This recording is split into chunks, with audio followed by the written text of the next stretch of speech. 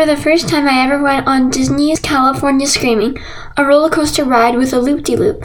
I was really afraid, and my friend Henry kept trying to convince me. I'm glad I took his advice. When we got on the ride, it was a warm, sunny day, and the music sounded like a carnival space ride. My dad had brought his phone to try to take pictures. As soon as we started rolling, my retainer felt like it was going to fly out. I was holding on for my dear life so I didn't fly away. It was awesome. It was also one of the very best days of my life. I have always been a Disneyland enthusiast ever since I first went there when I was 5 years old. Another person who is a lifelong Disneyland enthusiast is Doug McGuire. I interviewed Mr. McGuire, who began trying to get a job there when he was 14 years old. Well, the first time I applied to come, I was a 14-year-old in Minnesota and applied to Disneyland, and they wrote me the best letter back because they can't hire 14-year-olds. And they wrote me a letter back saying, "We're terribly sorry, but we have no positions currently open for 14-year-olds. They're all filled. But please try again." And sure enough, 7, 8 years later, I tried, and you know what happened?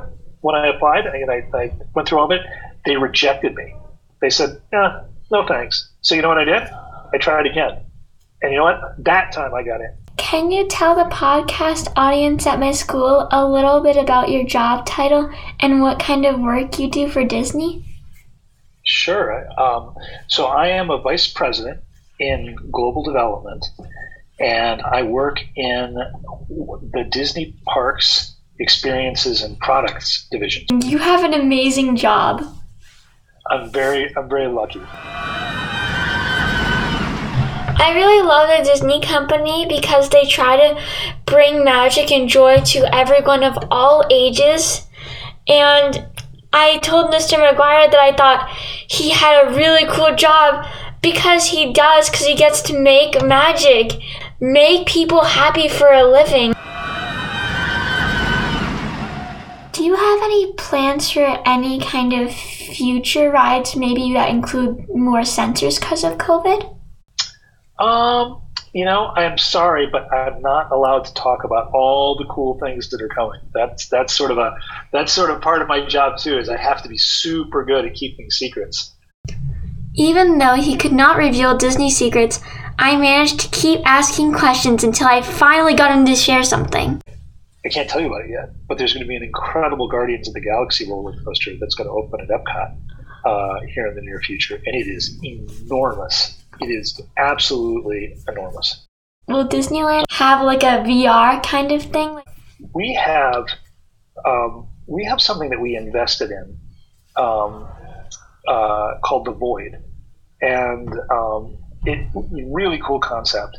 And basically, it was or is they may not be operating at Disneyland right now, but you wear a VR headset, and you wear this through a series of rooms, and when you put it on, you absolutely think that you're a stormtrooper in Star Wars, and you get to wander all the way through this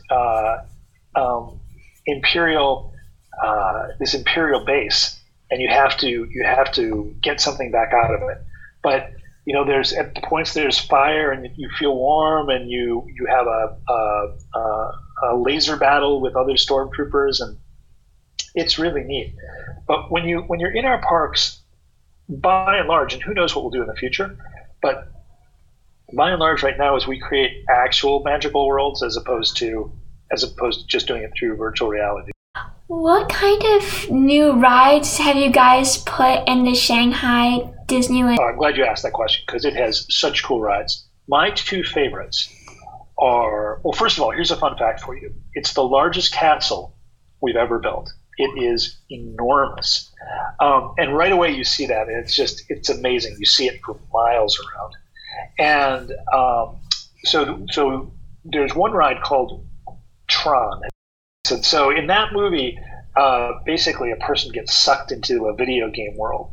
Well, one of the great scenes from that movie is they have these things called light bikes, and they're sort of like really souped up motorcycles that can only drive on light beams. If they ever cross, then they crash.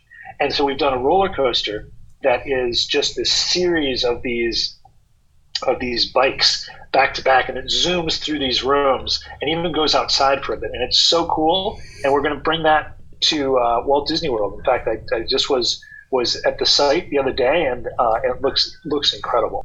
So that's one ride that's there. But an equally neat ride. Now, Avalon, have you been to Disneyland? Mm-hmm. Okay. Have you ever been on Pirates of the Caribbean? Yes. Okay. So their pirates it's different than our pirates. With their pirates, the boats are all you can't see it, but underneath the water, they're actually attached to this big thing we call a sled. So it's the boat is anchored to the sled, but the sled has the ability to turn the boat around as it's going. So you go forward and sideways and all the rest. And what it lets us do is understand exactly where you're sitting at any given second. So we have this special projection technology that makes it look like you are right in the middle of scenes from the Pirates of the Caribbean movies. And the effects are absolutely amazing.